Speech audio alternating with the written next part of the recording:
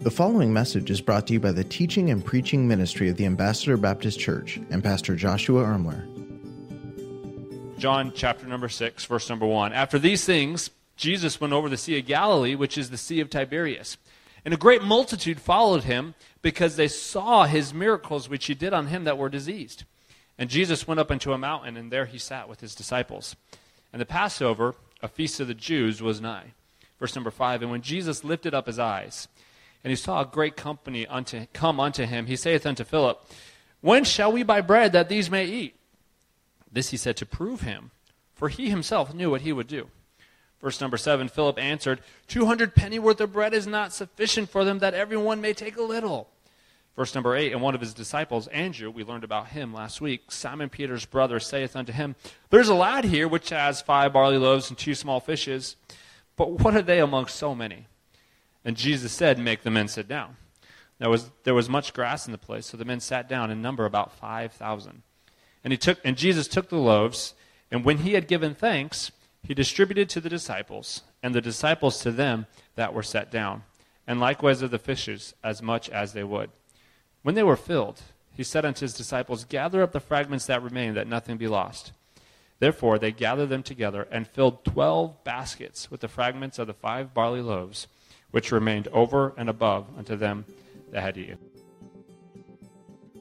Good morning, church, and welcome to our second service. We had a great 9:30 service. Looking forward to what God's going to do here at the 11 o'clock service, and I'm excited just to have every one of you as a part. How many of you have ever been in one of these situations where you kind of are too absorbed in your phone? I know this didn't happen decades ago, but more or less in the last few years. How many of you have ever just gotten so wrapped up in your phone you almost begin to lose kind of perspective on what's happening around you? Anybody ever have that? It's just me, all right? And on one occasion, I was walking and texting, and I had my phone out, and I was really focused, and I'm texting really fast. And honestly, as I'm kind of working through it, I'm losing all perspective of what's happening around me. And I'm texting. And all of a sudden, as I'm texting, boom, I like almost run into somebody. I look up, and there's this man like right there in my face who had been doing the same thing. I mean, we're like this close to kissing each other. That's not why we were there, you know? And it was just really awkward, and we're like doing one of these, like, what's going on here? And then from there, and maybe you've been here before, and all of a sudden you go to move one way, and then they move that way, and then you go to move the other way, and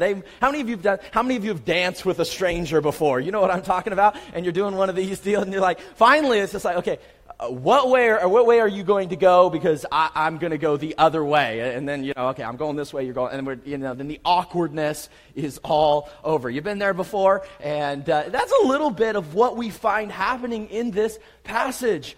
Jesus comes to Philip, and he basically says this, Philip, which way are you going to go on this issue? You say, what in the world are you talking about? Look at verse number 5. In verse number 5, basically what's happening is Jesus looks out, and there's this massive multitude of people who have followed him. In fact, later on in the passage, it's going to say there's 5,000 men who are now following Jesus. Some scholars believe that there were upwards to 15 to 20,000 people there that day, once you include women and children. And so somewhere between 5 and 20,000 people are all following Jesus. It's late into the day, and now Jesus leans over to one of the disciples, Philip. We learned about him last week, one of the first disciples, and we see him, with Andrew and Philip. He says this to Philip first, but he says to Philip, he says, hey, Philip, he says, how are we going to go and buy all these people some food? Now, before we go any further in this, I just want to throw out there, the reason that Jesus asks this question is not because he doesn't know what he's going to do.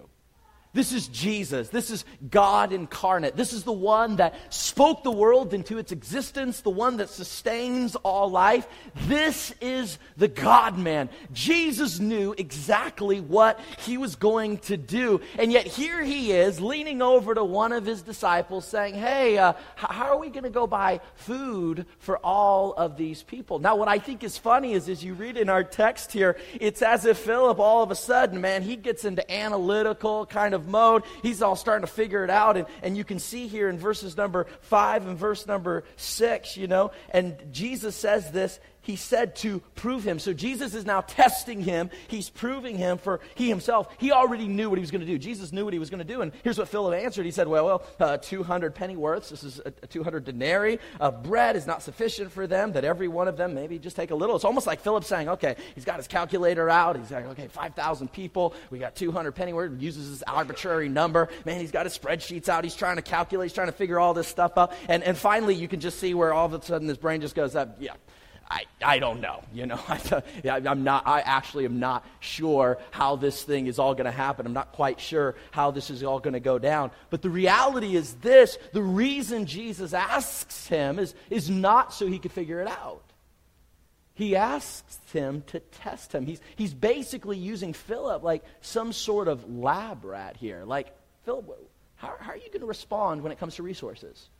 When it comes to financial need, how is the posture of your heart? How do you analyze this thing? How do you think about this thing? And we see Philip's knee-jerk reaction is to get analytical. His knee-jerk reaction is to get logical. His knee-jerk reaction is to get all natural on this. And about the time he's like, I ain't coming up with anything, we see in verses number 8 and 9, Andrew, who we learned about last week, Andrew, all of a sudden, he pipes in.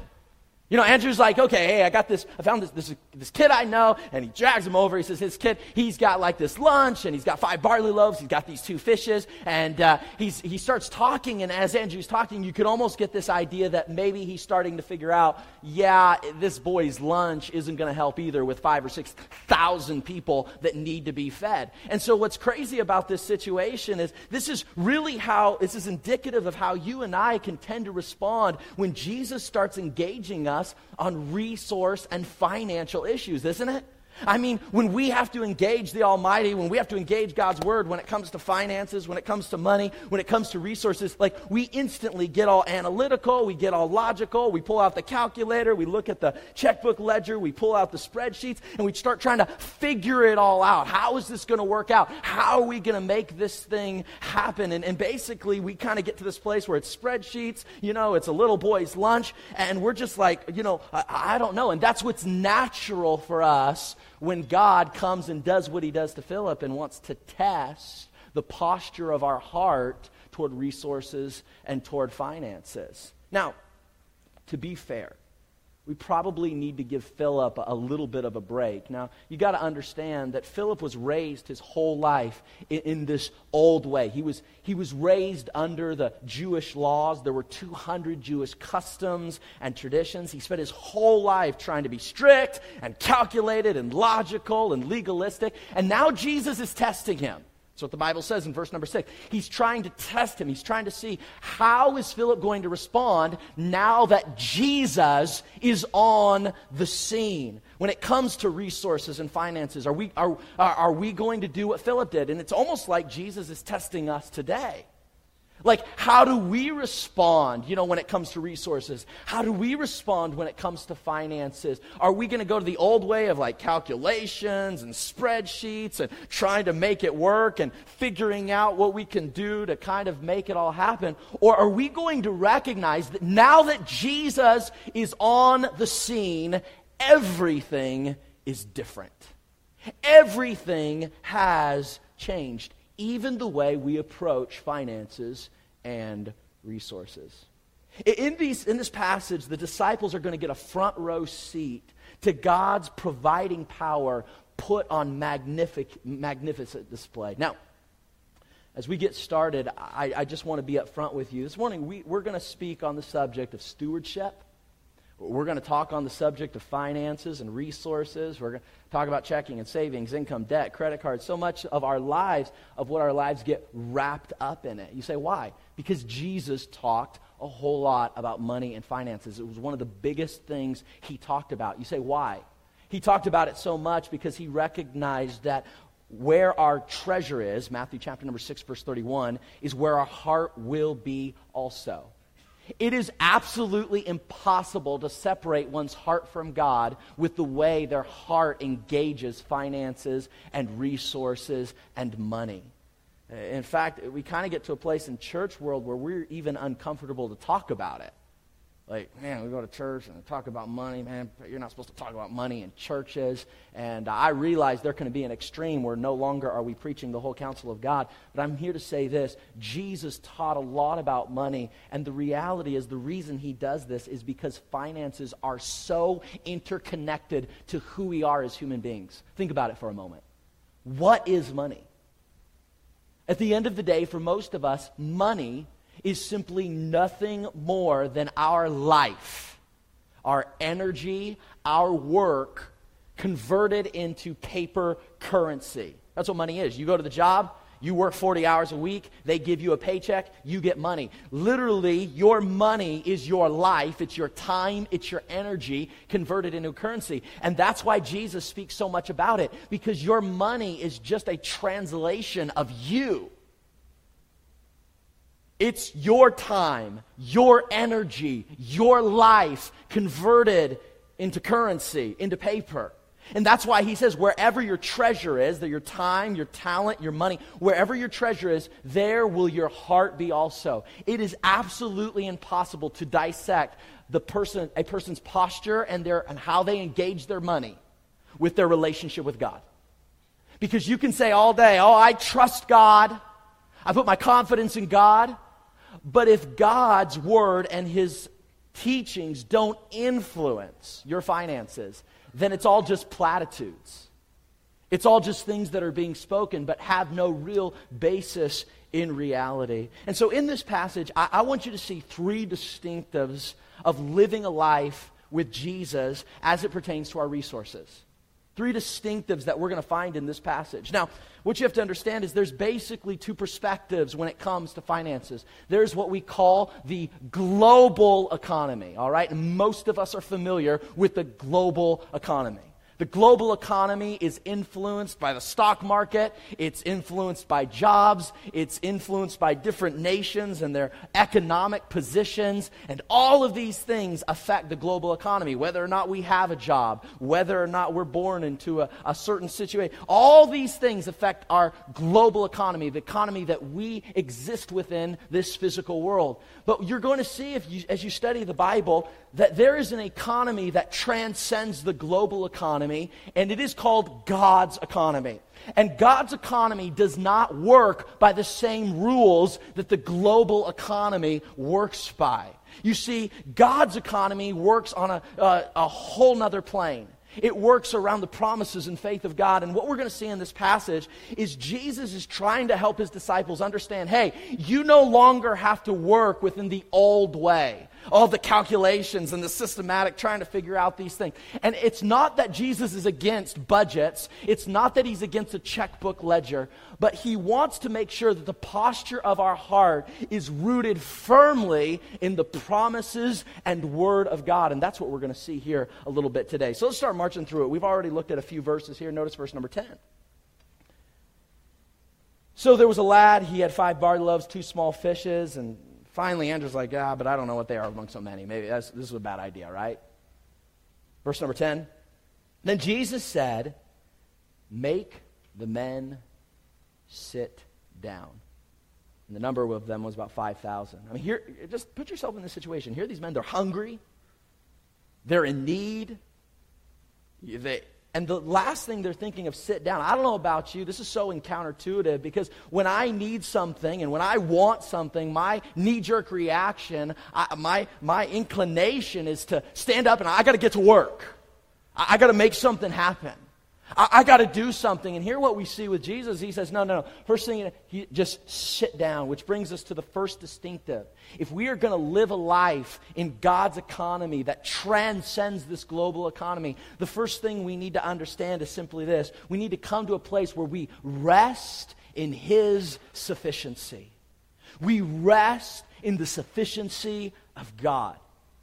Can I remind you of something? You have a God in heaven that created all that there is. He loves you. He cares about you. He's for you, and you can trust him. You can trust your heavenly Father. The God that spoke this world into its existence is strong enough and powerful enough to meet your needs. And so the first thing Jesus is teaching his disciples here is, hey, just relax. See, if we're not careful, we live in this world when the way our heart engages resources, the way we engage our finances and money is we engage it with a heart of worry. We engage it with a heart of anxiety and anxiousness and fear and doubt and stress and frustration and the sense that everything's overwhelming. And I want to remind you here today, the first step to experiencing and living in God's economy is recognizing that you have a God that is ultimately in control, and you can trust Him with every part of your life, including your finances.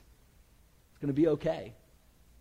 You can trust Him. Because of that, you can reject worry. You can reject anxiety. You can reject doubt. You can reject fear. Why? Because you have a God that ultimately loves you. He cares for you. And He's powerful enough to take care of you. So you can relax. You can sit down. You're never gonna move from just living in the physical economy that we see in the world around us to living fully in God's economy until you learn to rest. Simply trust, regardless of the situation. Here are 5,000 people. They need something to eat. They're hungry. And Jesus says, tell them to sit down. Tell them to relax. Tell them not to stress out. Remind them it's going to be okay. Matthew chapter number 6, verse 31, Jesus says this.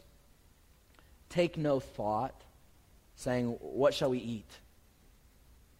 What shall we drink? Or how are we going to be clothed? For these things did the Gentiles seek. The Gentiles were those who were not believers in God. And Jesus is saying that's what Gentiles stress out about. Oh, what are we going to eat? What are we going to wear? How are we going to pay the bills? That's what non-believers do. He goes on to say, he says, why don't you have to stress about this? Why don't you have to worry about this? Why don't you have to get all frustrated? He says this, because your heavenly Father knoweth that you have need of all these things. Here's what the Bible's saying. Because your heavenly Father already knows. He knows the bills that are coming in. He knows the financial need that you have. He knows the needs that your life had. Not only does He know, He cares. And get this. He's powerful enough to do something about it. And so Jesus comes along and He says, hey, now you don't have to be one of these that are all trying to figure it out and calculators and stress and how are we going to do this? Hey, it's not wrong to do those things, but don't allow it to cause the posture of your heart to become one of stress and one of anxiousness and one of fear and one of doubt. No. You can be free from stress. Why? Because you have a God that's on the throne. And you can trust your heavenly Father. You can rest in His sufficiency. So I'll say this. Stop focusing on your problems and start focusing on His promises, because you can't do both. If you're focused on the promises of God and His goodness, guess what? You won't have mental energy to focus on your problems. But the reverse is true as well. If you're always fixated and obsessed with the next bill and how are you going to make this work and biting your fingernails and stressing out, here's what you're not focusing on. The grace and goodness of God. And we're to be Christians and believers, not like the Gentiles, not like non-believers. We're supposed to fix our hearts and eyes on Jesus, the author and finisher of our faith. Can I say this? Your heavenly Father doesn't just start things. He finishes them too. And you can trust that He will do exactly that. Living in God's economy starts with a heart posture of faith, a heart posture of trust, a heart posture of rest. But let me ask you, in the last 7 days, has your spirit, has it been one of worry, stress, and anxiety? Or has it been marked by peace in the midst of maybe difficult circumstances? Rest and trust in the midst of uncertainty.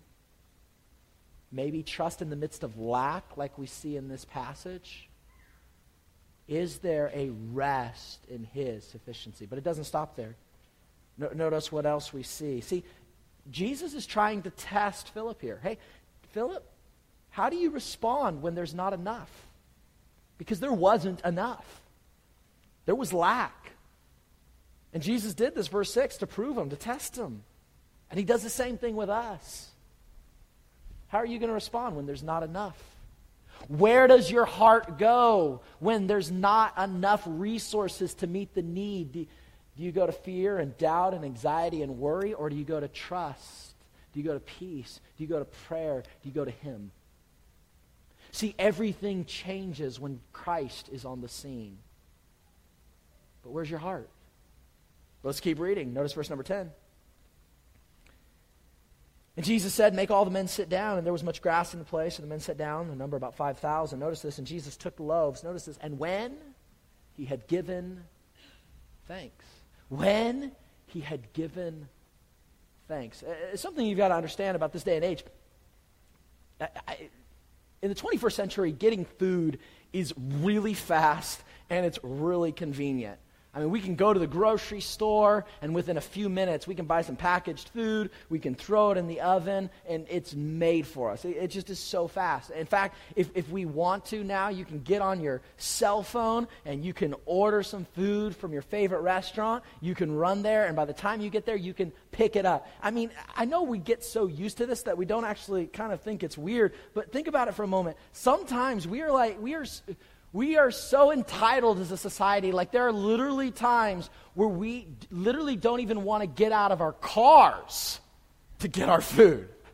Like, we drive up, I'll take that, you know. We drive to the next one, and we exert just enough energy to reach out the window and grab our food. You know, that's in the 21st century, that's about as much energy as we want to exert to eat. You know, that's like where we find ourselves. That was not how things were back in this day and age. I mean, eating was like this whole day ordeal. And it wasn't like they were having 3 meals a day. They might have something when they wake up, but then it was all day preparing and baking and cooking and fetching and hunting. Whatever they had to do, it was a big deal to cook food. It wasn't like at the end of the day, oh man, we haven't eaten today, let's start working at it. That's not how this thing went down. So we find 5,000 men, end of the day, they haven't eaten, and now the disciples are going around and saying, hey, everybody, you better just sit down, and you could just imagine there are some people there like, hey, we're hungry. And if you're sitting us down, you better have something to give us to eat. Because this is a whole different day and age. Which leads us kind of to our second thought. Not only do we need to rest in His sufficiency, but I want you to see the second distinctive of living a life in God's economy, and that is to respond to God's word in faith. Okay? Get this. It's one thing that in the global economy, we just stress out when there's not enough money to pay the bills. We get anxious, we get worried, we get filled with doubt, we get filled with fear. That's how it is normal. We break out the calculators, the spreadsheet, we go around looking for our meager goods to try to figure it out, grab the lunch, we got to make this thing work. That's how it works in the global economy. But in God's economy, no, it's rest. We might still budget, we might still plan, but it's done with a heart posture of rest, a heart posture of peace, a heart posture that ultimately is putting its trust in our Heavenly Father. But it doesn't just stop there. The second thing we see with living in God's economy is we respond in faith. You say, what do you mean? The disciples were going to tell all these people to go sit down. They were telling them to prepare for food, get this, when there was no food. They were telling them to prepare in the physical realm for something that did not yet exist in the physical realm. This is the essence of faith. We're going to put a definition of your faith because a lot of people in the Christian world are confused as to what faith is. They think faith is this, I believe, I'm hopefully wishing that this will come true. That is not faith. Authentic faith, let's put this up here. Authentic faith is much more than just a mental belief. It's more than just cognitive. It's more than just cerebral. We see it is actually a behavior. Faith is not just acknowledging something is true, but rather it's taking action because of your confidence in that truth. Let me expand that a little bit more. Real faith, biblical faith, is doing something in the physical realm because God has said something in the spiritual realm. It is doing something in this realm. It's taking a physical step of faith. It's doing something in this physical realm because you believe what God's word has to say. And you have such confidence in what God says that even though it doesn't physically exist yet, you are living your life as if it does. That is biblical faith. Stepping out, following the word of God and the promises of God simply because he says so. Now, I'm not teaching a health, wealth, prosperity where anything you believe, you just believe and it'll make it happen. What I'm teaching something very clear here. That is when God says something, when his word gives us a specific promise, you can live your life in light of that reality. Okay, I'm not saying anything you want. You just, okay, I'm going to live like I'm going to live like I have $1 billion and go, buy a $100,000 car believing that God is going to provide for it, and I'm going to sign on the dotted line. That's faith. No, there's nowhere where God told you to go get a $100,000 car. I'm talking about when God's word declares something, a promise, that you live your life with such confidence that you believe that what God is saying is true, and you live in accordance to that even when you don't see the evidence of it in the physical realm. That, my friend, is faith. Respond in faith. James chapter number 2, verse 26 says this, "For as the body without the spirit is dead, so faith without works is dead also." So how do we respond to faith in these circumstances of lack? Because if we're going to live in God's economy, if we're going to transcend the global economy that's haunted by all kinds of worry and fear and stress and being overwhelmed and biting our feet, if we're going to transcend that and begin to live in God's economy where there is rest and where there's peace, then yes, we have to rest in his sufficiency. We have to respond in faith. But how do we do that in circumstances of lack? We see a couple things. In verse number 10, notice what it says. It says here, they had the men sit down, which leads us here to the first little thought under this, and that's prepare for the abundance in the physical realm when there is only lack. Prepare for abundance when there is only lack. That is, do something. Obey, and I mean specifically obey God. Obey his word, obey his promises. If God says something in regards to finances, if he says something in regards to resources, what I'm saying is obey, respond, prepare for what he is saying, even when it doesn't look like it's going to work out. Obey him. Prepare for that abundance when there is only lack. Number 2, we see, notice verse 11. "And Jesus took the loaves, and when he had given thanks." Now, I don't know, but I could just imagine if they bowed their heads and closed their eyes when they gave thanks before food. I can imagine they all have their heads bowed, and here's Jesus.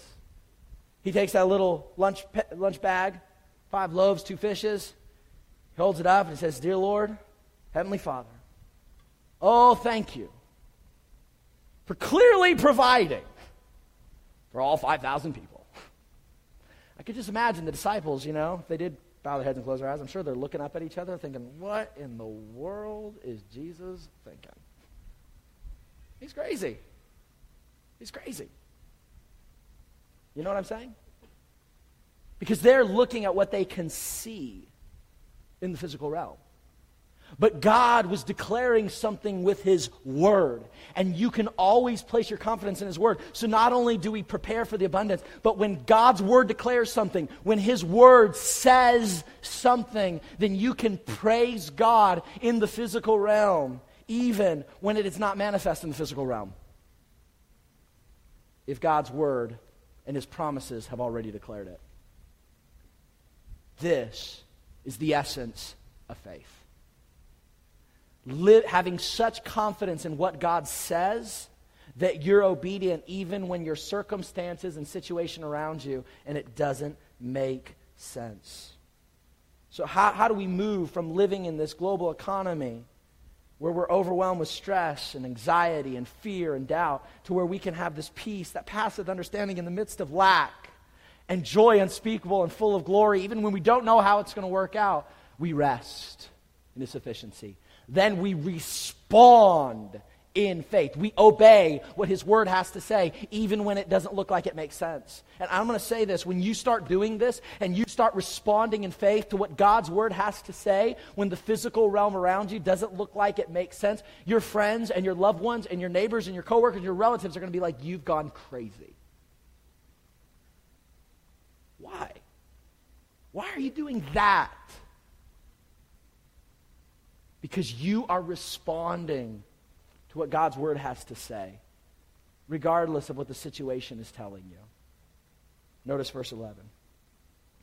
And when he had given thanks, notice this, he distributed to the disciples, and then the disciples to them that were set down, and likewise of the fishes as many as they could. Get this. Jesus says amen, thanking God. The people have all sat down. Jesus takes the bread and fishes. He starts tearing apart. He hands it to the first disciple. And he tears some more apart, hands it second, all the way, all the disciples. And he keeps tearing, and he keeps distributing. He keeps tearing, he keeps distributing. He keeps tearing, keeps distributing. And every time he's giving it to the disciples, it doesn't run out. He keeps tearing and distributing, tearing and distributing. But notice what these disciples don't do.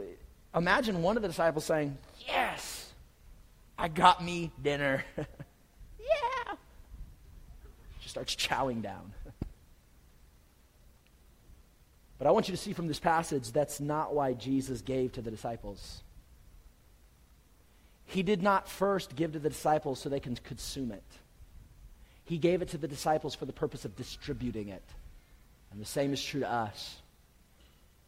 What God gives to us, he gives so that we can be a conduit of his blessing to others. So we can distribute it. This is the third way as we enter into God's economy. We rest in his sufficiency.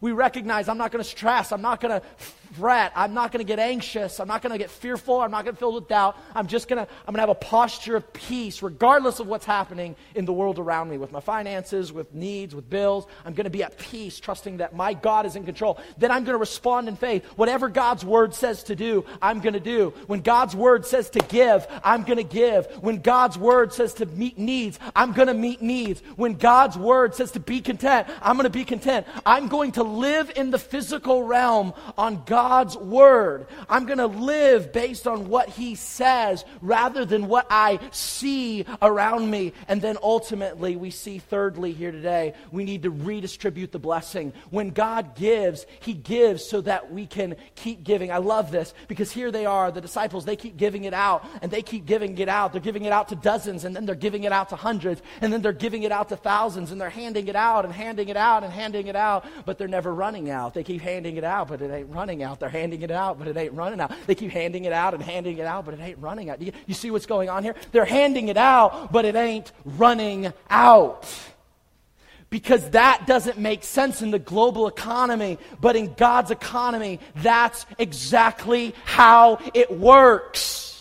You hand out, you hand out, you hand out, but it doesn't run out. That's what it means to live in God's economy. You are obeying his will. You're obeying his word. And so you give. You're obeying his word. You're responding to what he says. And you give, and you give. And you realize when you're living with a spirit of trust and you're responding in faith and you're redistributing the blessing, God takes care of you. Luke chapter number 6 says this, give, and it shall be given unto you, good measure, pressed down and shaken together. So God says here, when you give, I'm gonna take care of you. In fact, I'm going to press it down. I'm going to shake it together, and running over shall men give unto you. For with the same measure that ye meet, with the same measure that you give, it shall be measured. It shall be given to you again. This is that promise. Living in God's economy. We don't get so we can hoard. We don't get so we can hoard. We're blessed by God. God distributes to us so we can distribute to others, so we can share. We give, but we don't run out. We give, but we don't run out. That's what it means to live in God's economy. We live with a spirit to redistribute the blessing.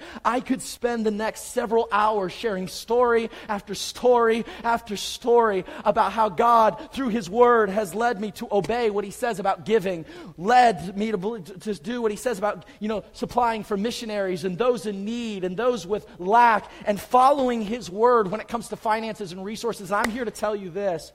God always provides. You can trust Him. You might not be able to trust your employer. You might not be able to trust your boss. You might not be able to trust that one who promised they were going to give you that particular amount of money. But I'm here to say this. You can trust your Heavenly Father. He takes care of the birds of the air. He will take care of you. Are you living in God's economy? Or are you still wrapped up in the global economy? I hate to say it, but there are Christians, and God gives them a little, and they're like the disciple who takes the little barley loaf and the fish, and they're like, they're eating it all themselves, and God gives them a little other portion, they're eating it all themselves, and then they're wondering, why don't I ever have enough? But the disciple who says, hey, God's given so I can give, God's given so I can give, guess what? There's always enough, because as you give out, you don't run out. And I find that the believers who recognize that, hey, I'm going to live in God's economy, I'm going to be at rest, I'm going to follow Him in faith, I'm going to redistribute the blessing, that those Christians, guess what? They have what they need to supply what God has for them. Oh, God created His local church to be the distributing of the bread of life to the world around us. God wants to get the bread of life, Jesus Christ, to those, and He uses His church to be the distribution system of getting that to the world around us. How are you doing at getting involved in God's distribution system?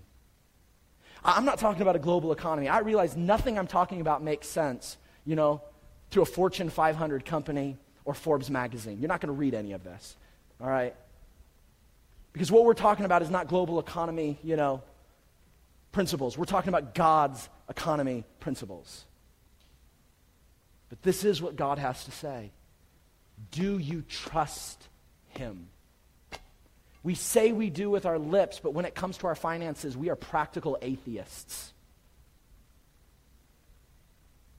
Oh, I trust God. Yeah, He'll take care of me. And then we talk about, here's what God has to say about what you do with your money. And we're like, I don't think so. Oh, God, you gave me something? Thanks. No, there's not enough. I got to keep hoarding. I give you myself. I'm not going to be taken care of. And so we hoard. And we wonder why there's always that, because that's not how it works in God's economy. We get so we can give. And in the process, here's what's crazy. Get this. Notice verse 12. And when the multitudes were filled. So the disciples have been used, and now 5,000 plus. They are stuffed. They've all eaten. Well, what about the disciples? So Jesus said to His disciples, go and gather up the fragments that remain.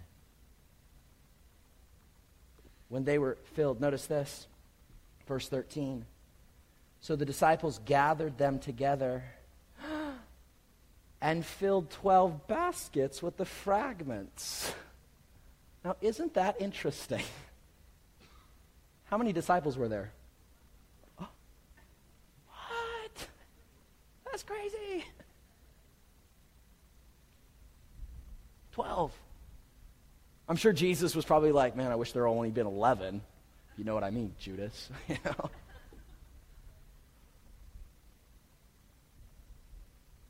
No, here's my point.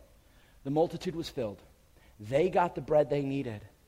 And look what the disciples got. They got this basket.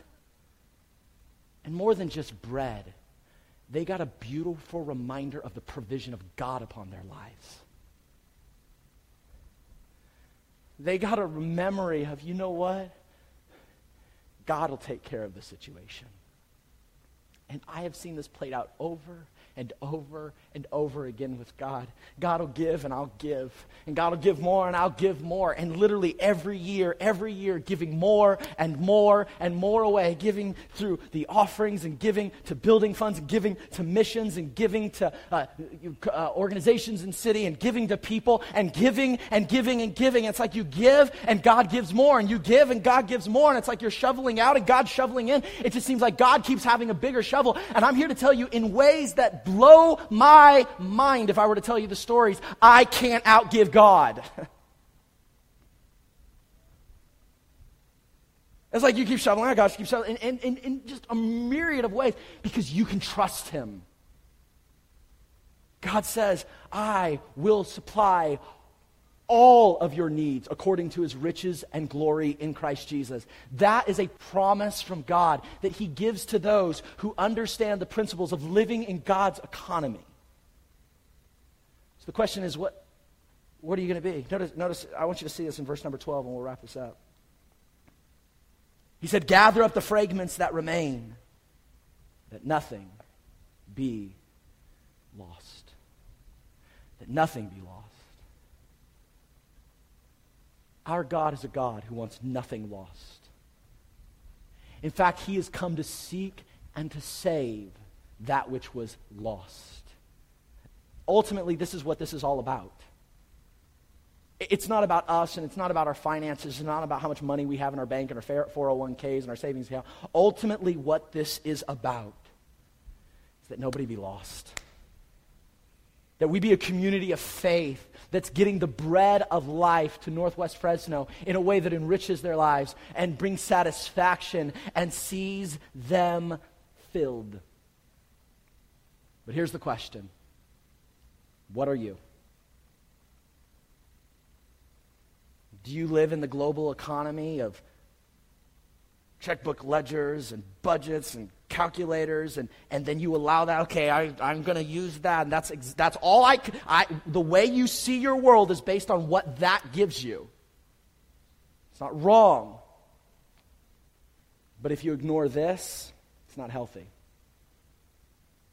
Do you live in a global economy and the principles that govern that, or do you live in God's economy of rest and trust and faith and extravagant generosity? And maybe you're here and you're like, I'm sincerely wanting to give, but I just can't. I want to say to you this: just obey God. Trust him. You can't trust. It's not about trusting me or trusting your boss or trusting your employer. I'm talking about trusting the creator of the universe. And if he says something, have the confidence to respond. You can trust him. So here's the question, and I'll be done. Is your behavior more influenced when it comes to resources and money? You're buying, you're spending, you're giving, your sacrifice. Is it influenced more by what you see on a checkbook ledger, what you see in your bills, what you see in your W-2? Is it influenced more by what you see? Or is it influenced more by what he says in his word? People who are more influenced by what he says, they're living in God's economy. People who are more influenced by what they see on paper, they're living in a global economy. What influences you? Oh, God will take care of him. You can trust him. But which way are you going to go? Hey, Philip, how are we going to take care of the lack, the need? Philip's like, And Jesus did this to test him. And he does the same to us. Hey, disciple, which way are you going to go when it comes to finances? Which way are you going to go when it comes to money? Try to figure it all out yourself, and then whatever's left, you're like, okay, here's... Or is there just going to be radical distribution? Say, why are you sharing some of this? About once a year or so, as a church family, we just like to really get zoned in around this idea. Every January, we unveil our vision projects. And every year, there's some things that we believe above and beyond as a church family that we want to step out by faith and accomplish.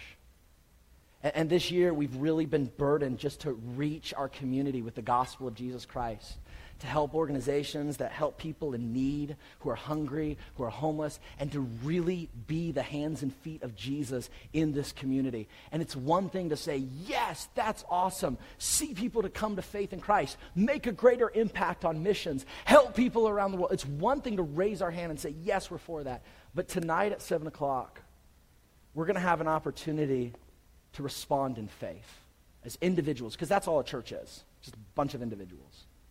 To respond in faith and put our money where our mouth is, and really prove